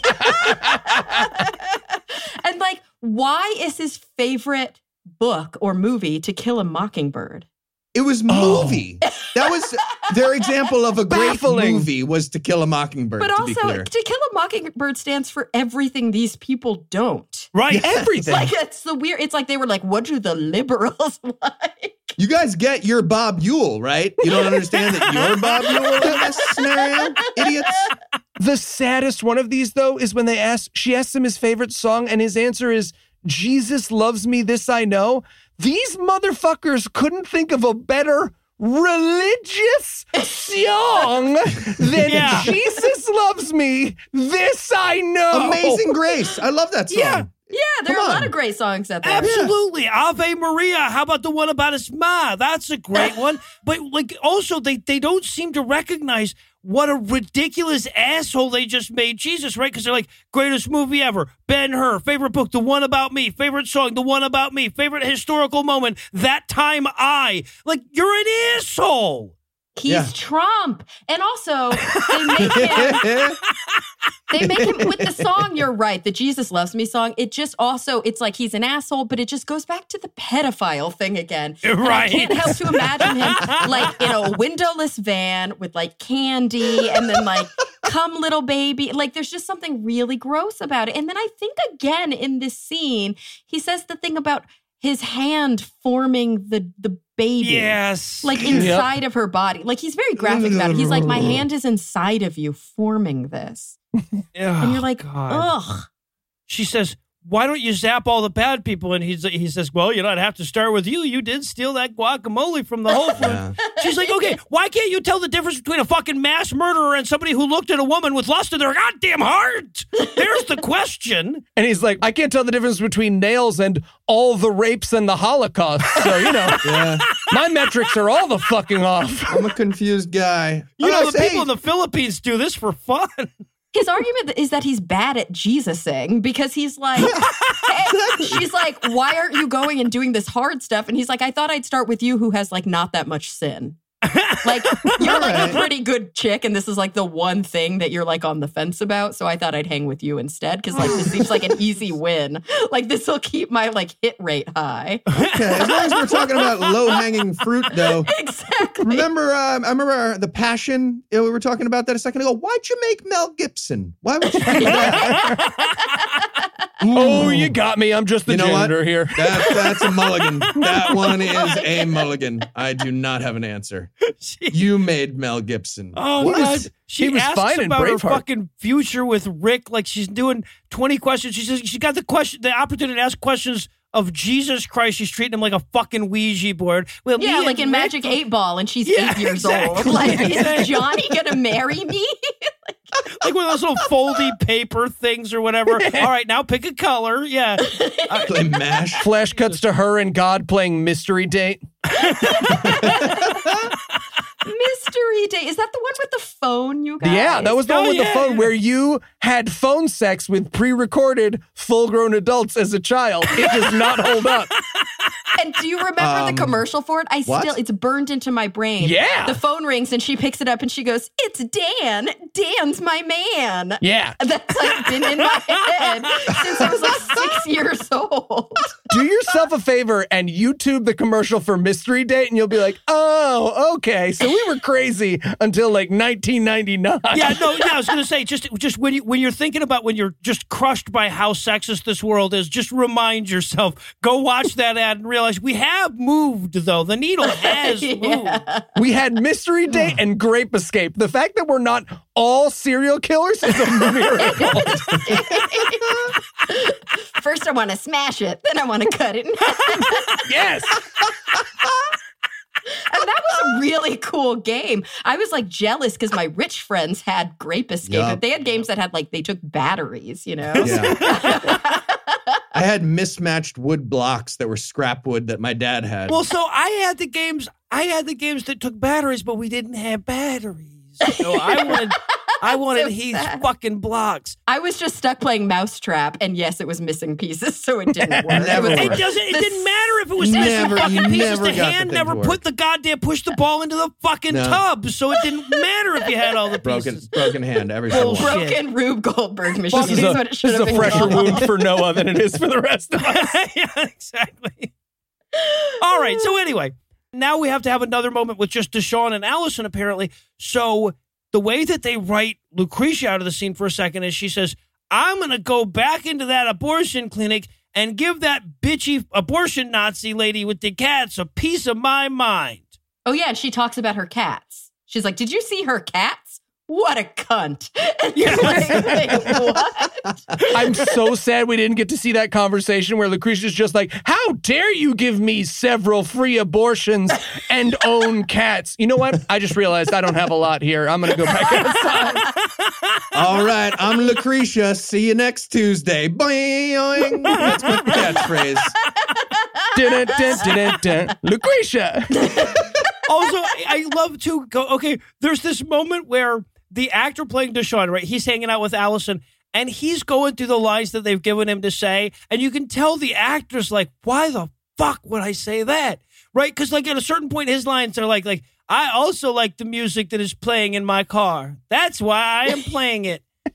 He turns into one of those racist lantern figurines at one point. He's like, tea, coffee, seltzer. Does he ask at one point, why does choice always mean abortion and not the opposite? Like, have humans gone extinct? What? Did I miss it? Also, there's this great moment here, again, just to underscore how little Bruce thought through his own fucking script. There's a moment where Lucretia comes out and she's like, all right, I'm ready to leave now. Let's go. And she turns to Alison and says, you need to come to my baby shower, hon. And then they don't exchange any additional information and she leaves. Yeah, she's like, call me. All right, And you're yeah, like, no, "Why I'll do they look always do for that in movies?" Black Lucretia in L.A. I'm sure I'll find you. I'm sure it'll be pretty easy. I thought that was a great blow off on Lucretia's part. She was like, oh, you're coming to my baby shower. We have to get together. Talk to you. Bye. They get like a block away in Lucretia's movie, and she turns to Deshaun and says, yeah, that lady's been talking to invisible janitors all day. I've been trying to get the fuck away from her. I'm still going to have the abortion. I just left because, give me an excuse to get the fuck away All from her. right, tweet me at Lucretia later. But then the sad thing is, she probably actually could find her. All she'd have to do is go on Instagram and look for the Lucretia that has like selfies in an abortion Oh, clinic. yeah, right. No, if you Google abortion selfies, she'll come right up. Like, oh, that's her. I recognize right. that empty fish tank in the background. All right, so they drive away. She looks back at her texts, and Rick has texted, and his text just is like, done yet? Because I've been at this fucking Papa John's for like 45 minutes, and they're starting to look at me funny. No, yeah, he literally is like, do you want a pizza? And then her whole thing is like, do I erase this text or not? As if that makes any difference in anybody's world. Like, she's not trying to decide if she wants to erase Rick. Like, delete Right. entry. Or she wants to decide if she wants to erase the text that says, do you want a pizza? Which, by the way, she's obviously an inbox zero because the whole time before that, she's looking at her phone. There are no messages. Well, that's it. She must delete every message. Yeah, Yes. exactly. So it's not even a decision. Yeah, right. But here's the fucked up thing about it again, because Bruce isn't thinking through.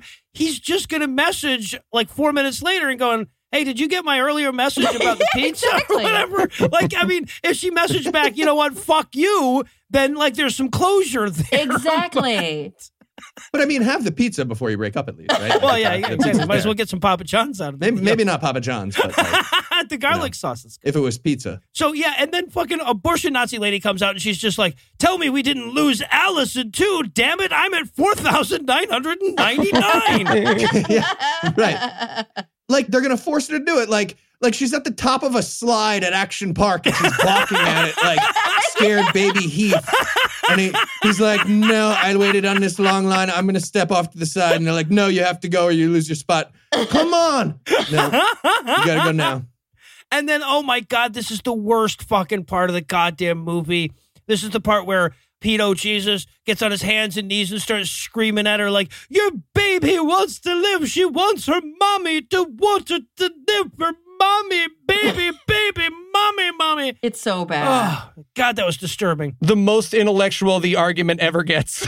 That's like the creepy part where it either goes like end movie or like it turns into a porno where he just starts like breastfeeding. Like really creepy about him on his knees. Like saying mommy over and over. You came up with such a better movie so many times. I can't get this image out of Oh, my wait, head. no, you made him squeak. It's always, it's something about badge of honor when you make Heath squeak. It's pretty impressive. Oh, God. And there's a moment here where Alison is like, wait, can you force me to look at the fetus again, the CGI fetus again? Because, like, you know, if they just would do that with medically unnecessary state-mandated ultrasounds, I bet it would make all the difference. Yeah. So we see the fucking CGI fetus one last time. This is the one where it looks us in the eye with the creepy ass fucking eye buds. Oh, God. I wanted it to monologue and have Morgan Freeman's voice. Well, I'll tell you, my mommy went on not to have that abortion, and Andy Dufresne. I had sex with my granddaughter. What? No. He did. He did. Absolutely not. All right, so then we cut back. I wanted her to come out of the VR and just be like, nah, it's got Zika. So let's do it. Glow, let's do this. Get me in there. Because that's the thing. They do kind of leave you hanging. Like, yes, the baby starts singing Jesus Loves Me. Yes. And yes, she does say, Mommy knows, my darling. Mommy knows. But you don't know. But hey, like she did that in the flashback too. Yeah. Exactly. Mommy knows. And then the coat hanger. Like you have no idea how this Jesus Christ.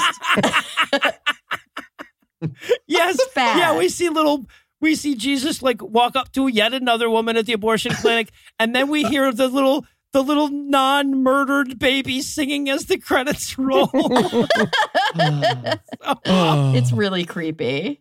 Oh, geez. Okay. All right. So, and that's how the movie ends. We literally hear a little baby singing, Jesus loves me, this I know. And then we hear Alison's voice saying, Mommy knows, little darling, I didn't murder you. And then that's it. It wraps there. I have to ask, because I know we're going to see Bruce Marciano again. Any predictions where Jesus will be harassing people in the sequel? Sheltering in place. Okay. I'm going to say Jewish funeral. Oh, all right. That's interesting. That's Well, interesting. I need a little help. I need a little refreshment on like, what are the things that Christians hate most? Oh, gay wedding. There you go. Oh, I was about to say Jewish funerals. Oh, no, they love those. It's the bris that they hate. It's the funeral they love. All right. Well, Kara, I cannot thank you enough for hanging out with us today, and also for all the work that you and the guys are doing over on the SGU. You guys have been my go-to source for science information during the pandemic and everything. You guys have been doing really amazing work there. So thank you a ton for that on behalf of all of the show's listeners. Oh, thank you so much. And thanks for getting me out of here with 10 minutes to spare so I can jump over and do a live stream on SGU. Oh, right on. Check it out, everybody. Yeah. All right, well, that's going to do it for our review of Alison's Choice. That's not going to do it for the episode just yet because we still need to lure you back. So, Eli, tell us what's on deck. Assassin 33 AD. When a Christian scientist invents time travel, Muslims steal it to go back in time and kill, oh my God, and kill Jesus. What? But Jesus turns out to be a little bit more than they can handle. Oh my God. All right. So, with that to look forward, sometimes when I say that, I don't really mean it. This time I mean it. So with that to look forward to, we're going to bring episode 245 to a merciful close. Once again, a huge thanks to Kara Santa Maria for suffering alongside us this week, and perhaps even a huger thanks to all the Patreon donors that help make the show go. If you'd like to get yourself among their ranks, you can make a per-episode donation at patreon.com/godawful and thereby earn early access to an ad-free version of every episode. You can also help a ton by leaving a 5-star review on iTunes and by sharing the show on all your various social media platforms. And if you enjoyed this show, be sure to check out our sibling shows, The Scathing Atheist, Citation Needed, Skeptocrat, and D&D Minus, available wherever else podcasts live. If you have questions, comments, or cinematic suggestions, you can email godawfulmovies@gmail.com. Legal services for this podcast are provided by the law offices of P. Andrew Torres. Tim Robertson takes care of our social media. Our theme song was written and performed by Ryan Slotnick with Drafts on Mars. All other music was written and performed by our audio engineer, Morgan Clark, and was used with permission. Thanks again for giving us a chunk of your life this week. For Heath Enright, Eli Bosnick, I'm Noah Lucius, promising to work harder, earn another chunk next week. Until then, we'll leave you with the Breakfast Club close. Satanic Doctor had a great life with her cats and money. Alison went to a different Planned Parenthood 2 towns over. Coronavirus was Janitor God's bad. That one's on him. Put it on the board. And Mel Gibson. I'm taking Mel Gibson. And Mel Gibson. Double. Double.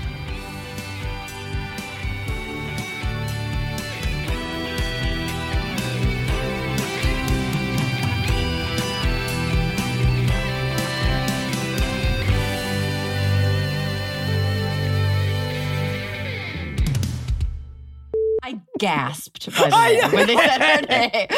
So I was like, so here's no. Wow. Is this an homage to Lucretia Mott? No, it's not. No, it's not. I had the IMDb page open before the movie starts, looking so I could look over stuff, and I saw that there was a character coming up named Lucretia, and I'm like, oh no. And then, the intro for that character shows up, and I'm like, oh God, that's Lucretia, isn't it? That's every fucking argument in this movie. I kept being so blown away because Alison kept making. I would go like, "Well, I'd ask Jesus." Oh no, that's pretty much what I'd ask Jesus. Okay, well done. How's he gonna do? No, he's just gonna jingle some keys around. It's like he was trying to be woke by making this like the modern argument, but then it was like the most thin response every time. Why do you hate gay people, Jesus? Why do you hate gay people? All right. Second only to him being like, come on, like you weren't born not being able to pronounce an S, am I right? Huh? All right, interstitial. Check out my parachute backpack. What? The preceding podcast was a production of Puzzle and a Thunderstorm, LLC, copyright 2020, all rights reserved.